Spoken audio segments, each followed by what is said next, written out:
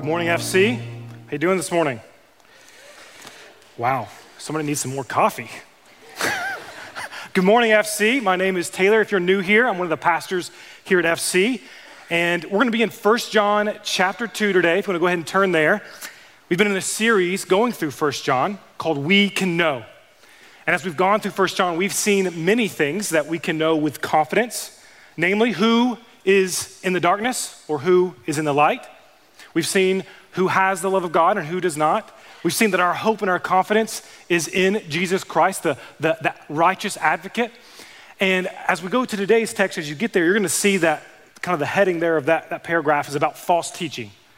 And before we dive into today's text, I think it's only appropriate that we honor the fact that our lead pastor, Pastor Trent, has faithfully taught God's word here at FC for the past 12 years and continues to do so.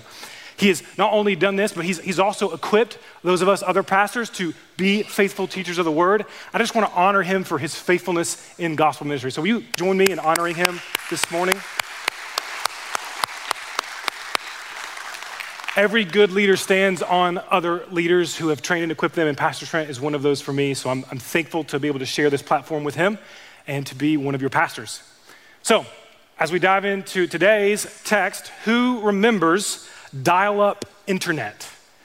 Yes, believe it or not, I also remember that. I remember the giant boat anchor-like screen in our living room and the dial-up internet situation. For those of you that don't know, there used to be a time and place when you had to log on to the internet. It didn't just appear and you could Google things.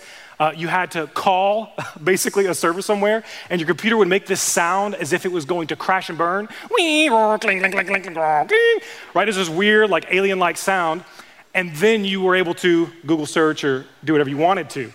And this ushering in of the internet, honestly, has ushered in the information age.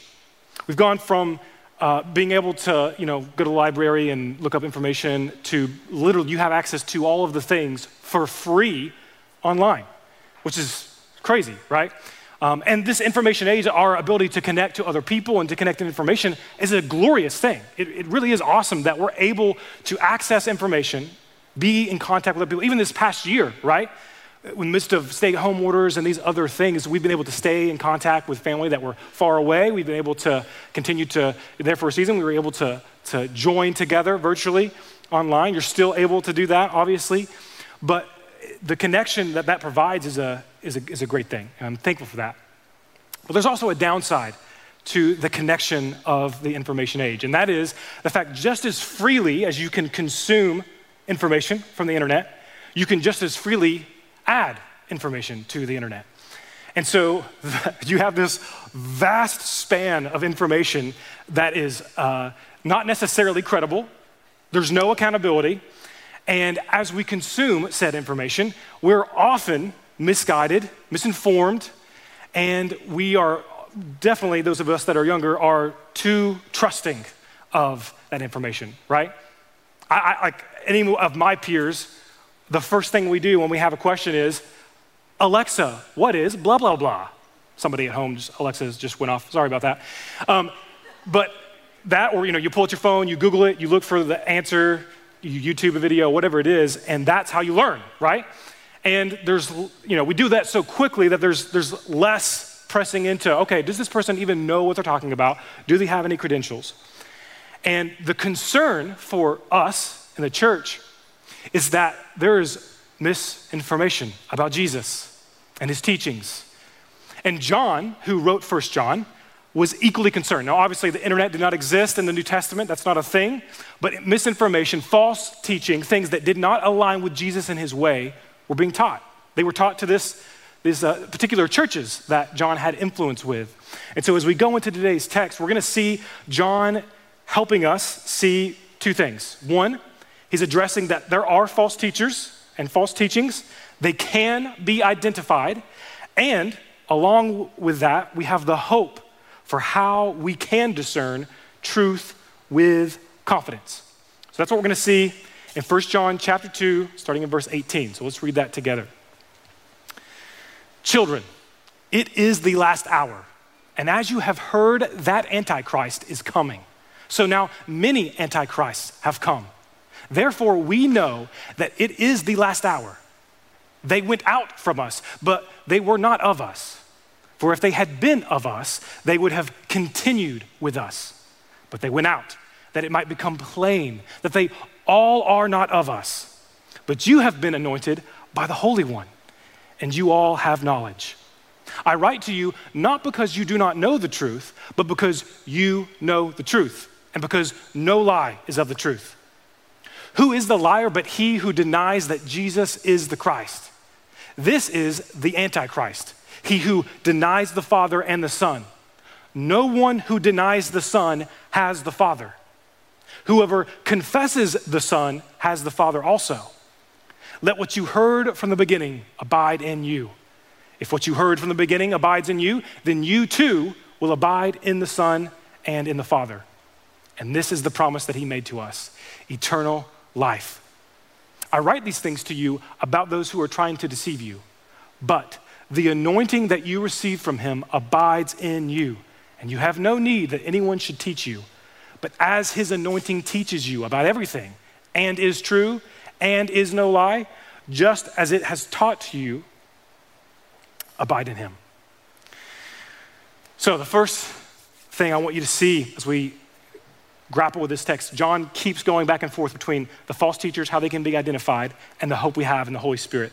And the first thing I want you to see is that false teachers are everywhere, and they can come and go. They will come and go.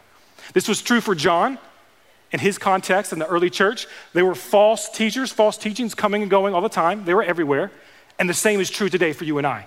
They're all over the place. They're all over the internet. They're everywhere. And they come and go. And we see this very carefully laid out in the text. So let's look at those first two verses very carefully. He says, children, it is the last hour.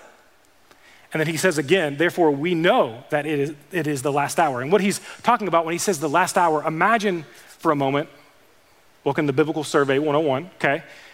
Jesus, in the very beginning, created all things. God created all things, right? Created all things, created man and woman to know him, to be in a relationship with him. Man and woman decided to disobey God, to deviate from God's plan. And when they deviated from God's plan, they broke relationship with God. They were no longer able to know God because they were imperfect. They were at odds with God. God knows best. And so God keeps making promises to his people, ways to continue to keep them to himself, to keep them in relationship. And God always holds up his end of the deal, and we never do.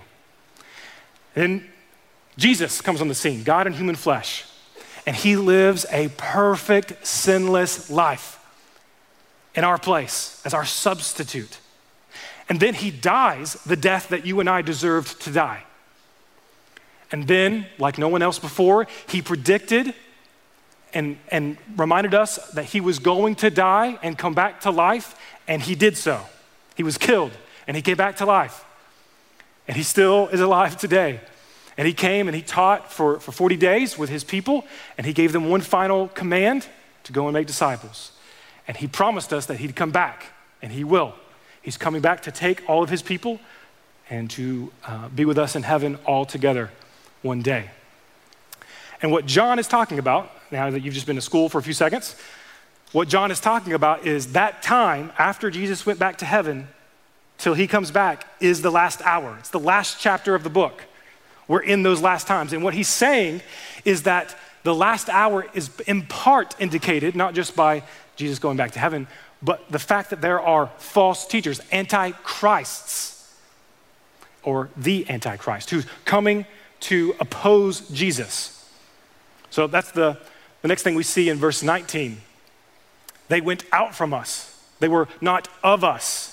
So this is how we identify these antichrists. And let me be clear. Some of you already know that John also wrote Revelation, and he spoke of an antichrist. It's unclear that John is talking about that Antichrist when he uses the singular here in this verse. We don't know for sure. I've seen scholars on both sides of that argument. But regardless, that's not necessary to know for sure. What he's saying is that Antichrist, people who oppose Jesus and his teachings and his way, exist. And matter of fact, when he said the Antichrist, he could have even been referring to the specific person who came into these churches and was opposing the teachings and way of Jesus. And the way that these churches and the way that we know who those Antichrists were is because they didn't stay around. They didn't last.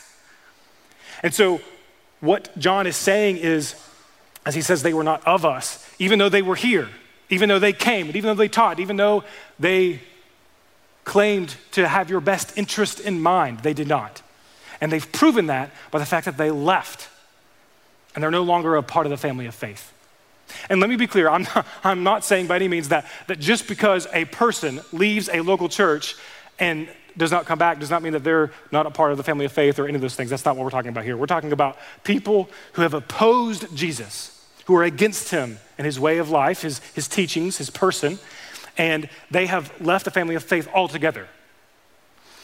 And the reason they do that is frankly because the world and all of its darkness is appealing. Because they are of the darkness, the temporal, the temporary pleasures of this world are appealing. They're even convenient. They feel right. And these teachers, these antichrists, have not heard the truth of God. They do not believe the truth of God that has been preached to you or to these churches that John is writing to. So, even though we don't know for sure that this Antichrist that John is mentioning is the Antichrist, regardless, all of these people, all of these false teachers, ultimately, whether they do it willingly or not, are subservient to the evil one, the master deceiver, the master liar, the enemy of God. And this evil one is smart. Frankly, the evil one knows the scriptures better than many of you. And false teaching is not always so blunt and blatant. It's not always, Jesus isn't the way, don't follow Jesus. It's not always that clear. It often sounds very close to the truth. And if you are not careful, if you do not seek to understand, if you do not test these teachers, then you too will be quickly deceived. It will feel good. That sounds right for my season of life and my current situation. So sure, I'll take that, please. And when you choose to embrace those things without consulting God's word, first and foremost, you will follow these false teachers. But John says that we can rest assured because we have the Spirit of God, and these people are proven to be false over time. So that's very important. He says that they'll go out from us, and that's going to happen over time. And there's a common practice in the old days that none of you practice today, I'm sure, unless many of you are making your own wheat and making your own bread at home. Nobody? Cool, great, sweet. So in the old days, they had, just imagine this whole stage is like a concrete floor, okay? And they would put grain, stalks of grain all over the ground, and a donkey would have a sled on the back of it. It'd be pulling the sled, just going around and dragging it over all of the grains. And as it's dragging it over the grains, all of the grains of wheat inside these stalks of wheat are being broken up and pulled out of the shell. And what's crazy to me is you'd think, okay, they do all of the sifting and the grinding and the beating of this wheat, and then they go in and pick out the grains, right? No, they don't. All they do is take a pitchfork and toss it up in the air. And as they do that, the wind carries away what's called the chaff, that light outer piece from the grain. It carries it away. And what you're left with, what falls to the ground to be taken, to be enjoyed, is the substantive grain. This is a process over time. And what John is saying to us is Jesus is sifting out false teachers consistently over time. What is coming before us and what is falling to the ground to stand the test of time is the truth. And these false teachings that come and go, and these teachers who come and go, they will not last. And matter of fact, there is a final time when judgment will come for all false teachers and all those who are not following the way of Jesus. And there will be a depart from me. There will be a, I never knew you. There will be a, you do not have allegiance to me. And therefore you will be removed, and you will be judged, and you will suffer the consequences. So, what does that mean for us? What does that mean for what we do? Well, I'm imploring you to judge only what you know and let time run its course. Judge only what you know and let time run its course. So, when I think of many of our different reactions to false teachings and false teachers, I'm sure there's many of us who have been guilty of seeing a soundbite, seeing a sound clip, seeing a Twitter post, and immediately judging someone that we do not know. And we think of even great, awesome forces for the kingdom of God like Paul, right? This incredibly intellectual, incredibly studied man of God, right? Most trained. And we see him calling out false teachers in his day and time. We see him calling out people who were what we call Judaizers, people who were teaching people that you needed to do other things other than simply have faith in Jesus. And you wanna know why he called them out? Why he could call them out? Because he was of them. He used to be one of those guys. He knew those people who were teaching those things. He had authority experientially to identify those people and say, these people don't have your best interest in mind. These people don't follow the way of Jesus. These people do not believe that Christ is the Son of God. And I think in our arrogance, maybe in pretense or in our lofty thinking, we presume that we know people or ways that they live away from Jesus, and we presume that we have authority to judge them or to call them out. And all we need to do is let time run its course. Jesus is the judge. Jesus is the one doing the sifting. And certainly, sure, if someone came to Foothills Church next week and taught you something that did not align with God's word, yeah, we'd say something about it. Yes, we'd call it out. We have a responsibility to protect you, to keep you safe from falsehood. But we're wasting our breath in the pool, the vast pool of misinformation and false teachings that's out there. You're wasting your breath trying to account for every single one. So, the Spirit of God lives in you. This is the second thing that we see in the text. The Spirit of God lives in you. And I believe this is one of the top 3 most amazing things about following Jesus, is that the Spirit that raised Christ from the dead lives in you and I. Did you know that? Did you realize that God is in us? He has indwelt us. And so that purity, that truth, that righteousness, that holiness is in us, guiding us and keeping us on course. And what John is saying is that is our hope, that the Holy One in us keeps us. And we see it right there in verse 20, right? But you have been anointed by the Holy One. These other people went away. These other people were false teachers, but you have been anointed by the Holy One. This is the Holy Spirit. This is God himself in us.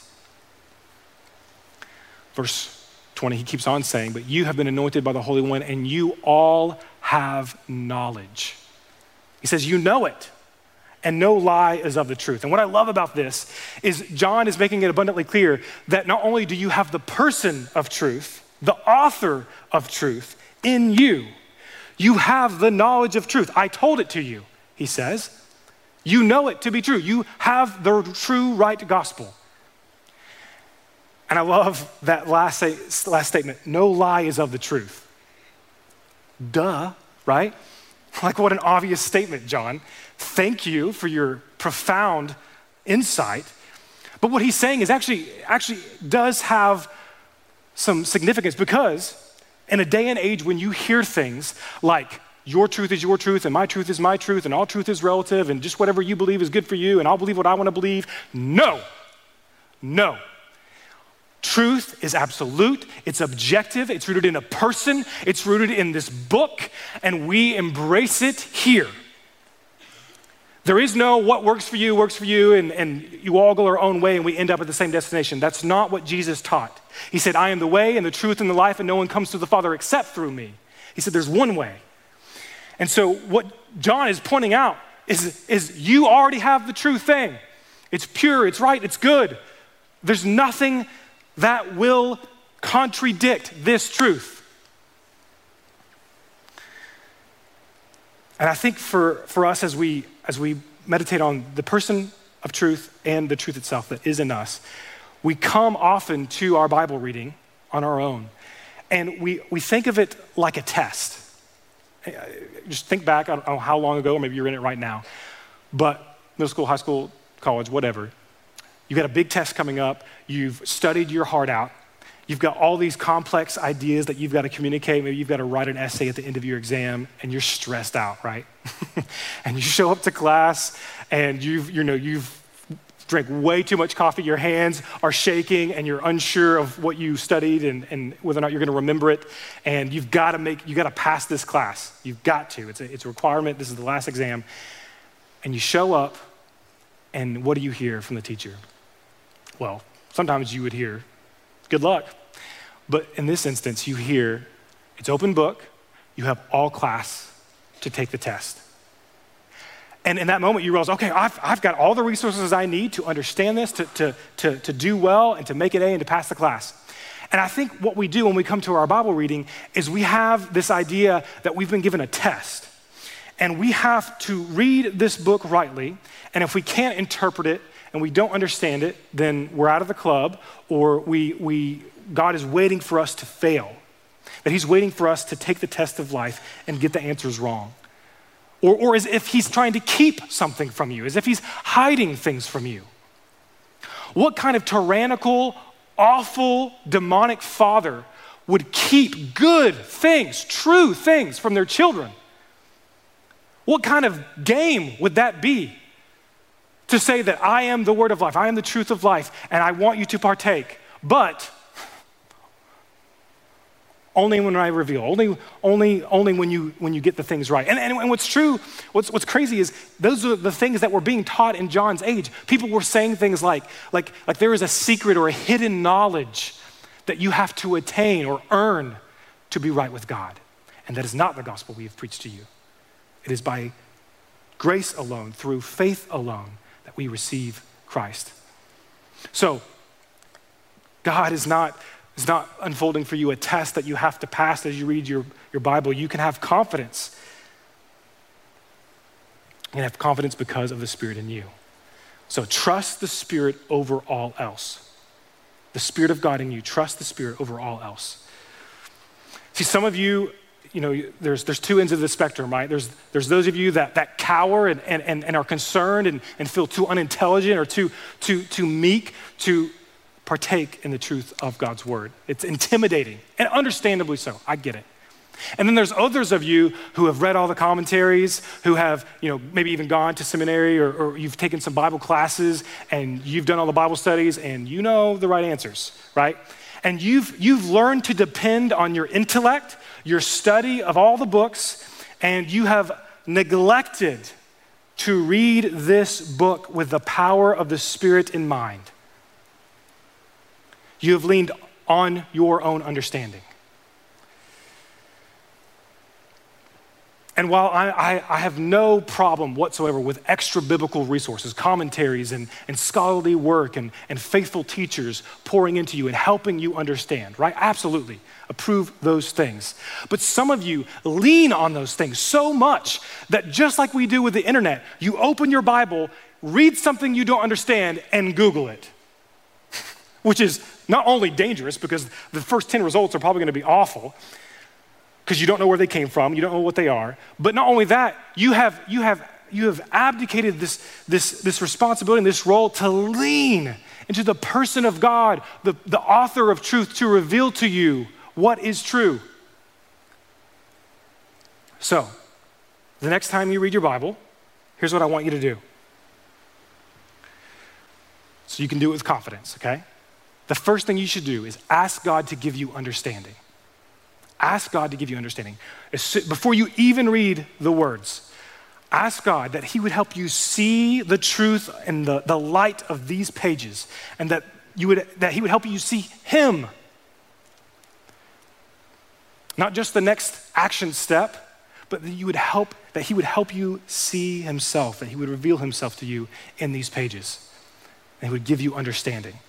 Because he will. He will. Why would God want you to read this book and not grant you understanding of it if he knows that it's this window into all that Jesus is? Why would he not give you understanding? Now, this isn't a hocus pocus, I pray, he grants, done. That's not how this works. We seek to understand. So first we ask, God, please give me understanding. Please help me understand what I'm about to read. Help me remember what I already know about you and what I've already read in your word. And then from there, we do that. We fight for that. We study to that end. We use the mind that God gave us to understand the scriptures. So we pray over the scripture. We read it over and over again. Rather than being impatient, right? I think that's one of the reasons that we do what we do is we're just impatient. I wanna know what the right answer is. And what you do when you jump to right answers rather than seeking to understand the truth is it doesn't stay with you. It doesn't abide in you. It doesn't change your life. You know things that do not affect you. You're merely a jar of knowledge walking around with seemingly no difference in your life. Meaning that you don't worship Jesus. You know a lot of things about him, but you do not live the way he said to live. You don't live the way that he showed us to live. So seek to understand. And then finally, certainly confirm with faithful people. By all means, consult your small group leader. By all means, consult your pastors. Take a class. Find a faithful resource of some kind that has proven itself over time by faithful men and women to be of good resource. But don't start there. Don't start with the faithful things. Seek to understand. And the reason I think this is important is when we just go for the knowledge rather than the understanding of truth, what happens is, as we seek to understand, God plants these seeds. He sows these seeds of truth in our hearts that produce fruit of obedience in our life. Do you see that? You see how that works? There's things that affect our heart and they change our heart. They change who we are and what we worship. And from there comes fruit of the Spirit. From there comes a life that looks like Jesus. So tomorrow, this is what you need to do. Okay? Third thing we see in this text, the bottom line of all false teaching is the minimizing of Jesus Christ in any way. In any way. Now, John makes it really clear. He says in verse 2, no one who denies the Son has the Father. So really obviously, anyone who says that Jesus isn't God or that he isn't from the Father, if anyone who denies Jesus in any way is obviously a false teacher, is obviously opposed to Christ.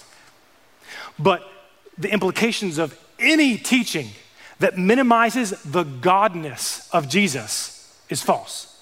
His glory, his authority, his power, in any way, anything that elevates another person over Jesus, anything that is elevated above Jesus to be enthroned as an authority of your life, more so than Jesus, is false.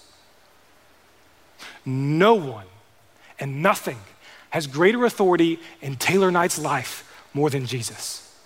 Of all the people who love me and care for me, no one has greater authority to speak truth into my life than the author of this book. And the same should be true for all those who walk with Jesus. And then he says, adversely, whoever confesses the Son has the Father also. So he's saying, all those who do confess Jesus as Lord have him, that they are true, they are of the family of faith. So there are these false teachers, these false gospels, right? And I'm sure for many of you, it's kind of like this. Imagine I had millions of dollars in my bank account, which I don't, wish I did, okay? But imagine you found out that the reason I had millions of dollars in my bank account was because I was printing $100 bills at my house every week, just loads of them. What would you say? Some of you would be like, bro, can you hook a brother up? Totally get it, totally get that. But many of you would also be like, that's unfair, right?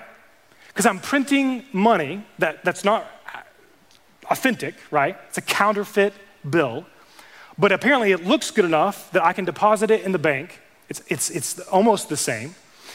And not only is it unfair in that regard, but it's unfair in regards to I got my wealth in an unjust way. Many of you who have invested over time, and you've invested in these things that have grown, right? Over time, you've done the work and had the patience to see wealth grow righteously. And you would look at me and say, that's not fair, that's not cool, unless you're gonna cut me in. And but also, there's also this fact that even if you didn't know, as I'm printing this money, I am causing inflation to be, and I'm not trying to give you a lesson on economics, I'm just trying to say that I'm lowering the value of true dollar bills, true $100 bills, right? That is exactly what counterfeit gospels, counterfeit teaching, false teaching does to true teaching. It lessens the glory and the weight of what is true. And I think what I want you to be careful of is not just to be watchful for those that you believe are guilty of producing counterfeit bills, false teaching, is don't be so self-righteous that you aren't just as guilty of perpetuating false teaching or embracing false teaching. And here's why. There are examples in our life where we've embraced different things, different teachings, right? And we've perpetuated them by what we give lip service to, what we talk about, what we post on the internet. And not only that, remember, the deception that has led these false teachers down the road that they've gone on is the same kind of deception that you were prone to. You know that, right? You were deceived. I was deceived.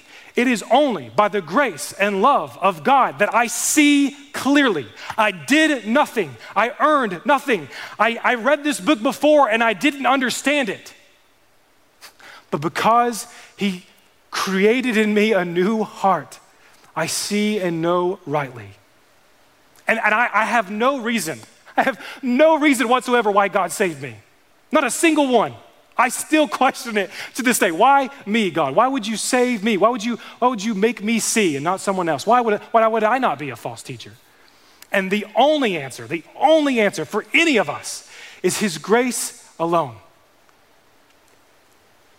So before you go around pointing fingers, just remember, you have been deceived before. And you might be deceived for a moment later. But it's only by God's grace and truth that you are being saved from these counterfeit gospels. So, the proper response to these counterfeit things is to be a champion of the truth. To be a champion of the truth. Because I know when some of you hear me say these things about false teachers and the damage that they cause and the diminishing of the truth that they bring, your reaction to that is, let's grab our forks and pitchforks and let's go eradicate the world of all false teaching, right? No. If that was the way, if God's design was that we spin our wheels condemning every false teacher, making lists, then he would have said to do so. But in fact, he said in Matthew 28, go therefore, because all authority has been given to me, and make disciples, baptizing them in the name of the Father and the Son and the Holy Spirit, teaching them all that I've commanded you. That's what he said to do.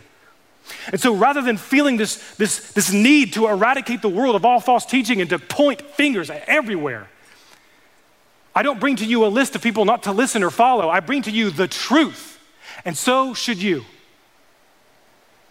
So many of you have wasted your time being distracted by false things and trying to talk about false things. And you need to get off social media and you need to get in somebody's living room and you need to speak the gospel to someone. You need to make disciples. You need to train them up in the way they should go. Be a champion of the truth. Don't give breath to false things.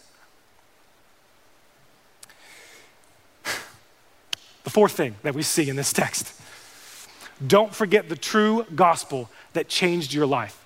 This is what John keeps going back to, the hope of the Spirit and the deposit of truth that we already received. And we see this in verse 24. He says, let what you heard from the beginning abide in you. He says that phrase so many times. He says, from the beginning, abide in you. And if the message of the truth abides in you, then you will abide in the Son. You will remain with the family of faith. And the beautiful reality is that as we remain in Christ, it leads to eternal life. What I see John beckoning this church to do is to remember when I preached the gospel to you, the true gospel the first time. Remember how you embraced it and it changed your life. Do not ever forget that. And what I say to you as one of your pastors, do not forget. Remember the day. Remember the shift in your moment that you came to Christ. The moment that you received the gospel, the moment that you believed in the cross. And I'll never forget mine. I don't know if any of you know what Awanas is. It's basically Boy Scouts with Scripture. It's great. It's really good. And I was in Awanas, and I'll never forget, it was a Wednesday night. We did all of the things where we recite the Scripture and got some badges and blah, blah, blah. And Don Sinnott gets up, and he tells us the gospel. And I have heard the gospel 1,000 times before.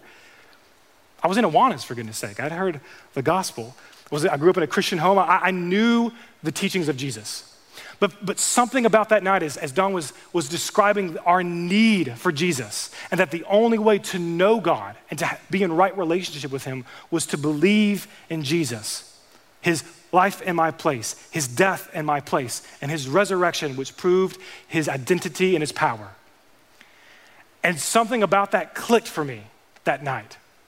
And I think I remember I even raised my hand and probably said a prayer, but honestly, I was still pondering what that meant. And I'll never forget going home the next day, asking my mom, so what does it mean to be saved? What is that all about? And my mom gave me this beautiful illustration of a caterpillar that is then transformed into a butterfly. And it's this reality that we too are all dead and lame, like caterpillars. And at one point in time, God intervenes. And when he does, and we believe in Jesus, we become a new thing.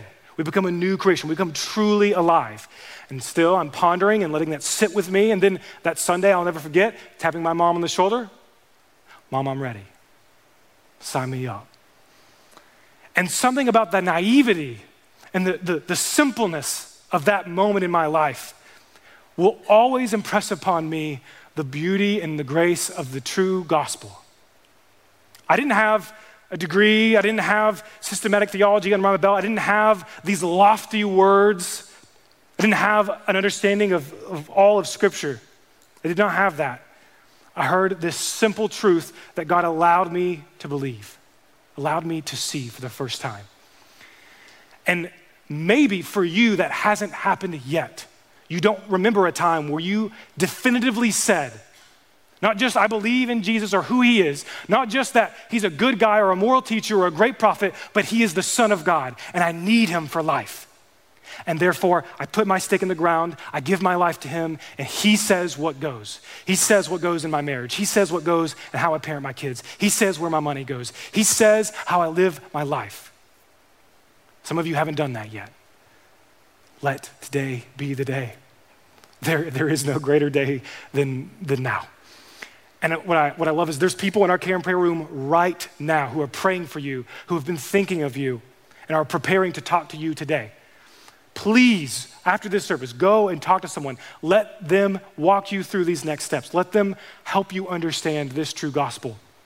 It has changed my life and those I love, and I want it to change yours as well. So, remember the day of your salvation. Remember that day. And keep coming back to that day. That's why baptism is a part of those first steps. Baptism does not save us. It is not anything spiritually happening, really. It's a ceremony of sorts. It's a symbol of sorts that marks the moment that we came from death to life. That we're saying, I am no longer who I used to be. So remember that day and keep coming back to that day and to that true gospel. Anytime you hear any hint of anything contrary to what you've already been taught. The next thing we see in this text is that the true teacher is with you and this is your peace. So not only is the Holy Spirit in us, the author of truth, not only is he in us and with us, but this is our peace, this is our hope. And it's so clear how much stock John puts in this truth. I love it. He starts in verse 6, he says, I write these things to you about those who are trying to deceive you. So remember, I'm letting you know there are false people, false teachers, false teachings. I want you to be aware of those. Be careful. But what he says next is not put your confidence in me as the one who taught you. Don't put your confidence in anyone else. He says, the anointing that you received from him abides in you. He says it's his anointing, the anointing of the teacher in you that remains with you, that is his confidence. And don't get me wrong, there is a need and a role for pastors and mentors and teachers in your life. You need those things. They are conduits of grace and truth to you.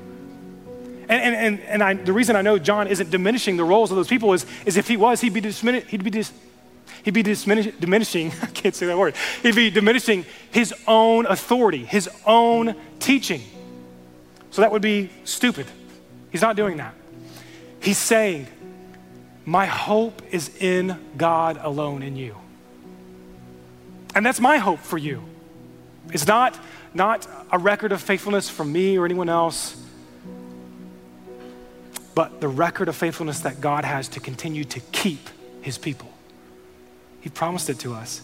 He said that the Father has given some in his hands and that no one and nothing will pluck them from his hand. That's his power, not your intellect, not your helicopter parenting other people, not your trying to make sure we don't hear any bad things. That's God doing his good work of keeping his people safe. He is the ultimate shepherd. He is the ultimate pastor. And he does his job well.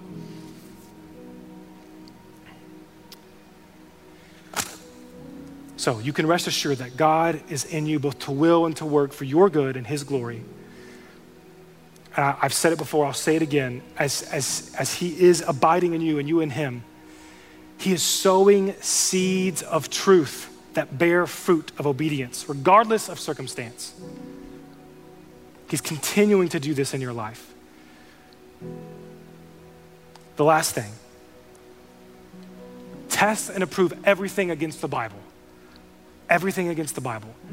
That's why if you've been here long enough, you've seen everything that's taught from this stage, everything that's in the classes we teach, every small group, everything we do stands under the authority of this book and the one who authored it. John might have been used to write the words, but the Spirit of God is the ultimate author of Scripture. And so as you sift things that you and your family will give your eyes and your ears to, the ultimate proof test is, does it align with this book? Does this person align with this book? I think it's really interesting that in Ephesians 6, the very end of Paul's letter to Ephesus, he gives us a description of the armor of God, the spiritual armor of God. And he's trying to equip the people at this church to be ready against spiritual forces, dark forces that are seeking to deceive us, seeking to combat God's people. And he lists this spiritual armor of God that we have from the Spirit of God. And the one offensive weapon that he points to is the sword of the Spirit, which is the Word of God. And again, I love that weapon is tied once again to the person of truth, the Spirit of God, and the knowledge of truth. And with it, we do fight people who seek to come in and speak false things. For those that are malicious, we use this weapon. We use this weapon against our own flesh, our own desires that lead away from the true teachings of Jesus. This sword of truth is unfailing. Its victory is sure against all false things. And it's as we use this book that will allow us to walk in truth and to help others do the same. We've been memorizing scripture together. We memorized this month, Psalm 86:11. Do you have that locked in yet? We've got one more day to lock it in. So you better rush home today and lock it in if you haven't yet. Psalm 86:11 says, teach me your way, O Lord. Teach me your way, that I may walk in your truth. And this is the best part. Unite my heart to fear your name. There's a relationship between walking in truth, those seeds of truth that were sown in us that produce fruits of obedience. That walking in truth is connected to your fear of God, not your fear of man. And what I want to leave you with today is that it's your fear of God, not your fear of other men, that will keep you, that will lead you to react rightly to false things, to false teachers. Fear of man says we need to name and denounce every false teacher and every teaching we come in contact with. Fear of man says we need to pursue combative measures against these false teachers. Fear of man leads us to live cowering in passivity, or being a spiritual helicopter parent, setting up boundaries and rules beyond God's word. And it has the appearance of righteousness, but it is a legalism that seeps in. It does not lead to a life of truth and worship of Jesus. Fear of God leads us to read our Bibles, to hear from the one that we follow. It's fear of God that leads us to test and approve what is right and good from all teachers, to critically think, to honor and trust faithful teachers. What is celebrated is repeated and continued. It's the fear of God that says that we fear for the men and women who have deceived others or who are deceived themselves. I'm not fearful of any false teachers. I'm not fearful of any false teaching, but I do fear for their destination. And I hope that your heart, like God's, is saddened by that, first and foremost. Certainly angry that people would be led astray, but saddened. God does not wish that any should perish. And he's revealed that to us. Finally, fear of God leads us in all truth back to himself. So do not let fear of man lead and guide you today. You don't need to fear any person who teaches false things. You have God himself in you. He's going to protect you. He's going to keep you. And here's the last thing I'll say to you. This is the most practical thing I think I could give you today. So many of you, maybe it's out of fear of man, or maybe it's out of pride. I don't know. Who knows? And maybe there's even good and pure reasons. But some of you will leave here today, and before you get here again next Sunday, you will have listened to 20 other sermons. You will have listened to 20 other podcasts and watched 1,000 YouTube videos. You're hungry for knowledge, and that is a good thing. But some of you are hoping that this knowledge will just magically stick on you and change your life, and it will not. There is a process to understanding the truth of God that only happens by sitting in it and meditating on it and trying to let it work itself out in our lives. So the last thing that you need to do is consume more information, but you need to let the information you've already been given from faithful people, from faithful teachers, from faithful men to change your life. Again, I'm not being paid to say this, but it's so true. Pastor Trent is a faithful, good teacher. He's so good. Every time we leave here, he's given us such good resource and practical steps to live out these things in our marriages, in our parenting, and our walk with Christ. He's so good at that. And you maybe you write it down in your app or in your notes, and you never look at it again. You're wasting good wisdom and truth. Some of you need to open back up your notes and think about it and do it. You need to allow the truth of God to change your life rather than chasing knowledge and seeking to puff up your own ego. So, fear of God over fear of man will lead us in truth and in righteousness. Let me pray for you today.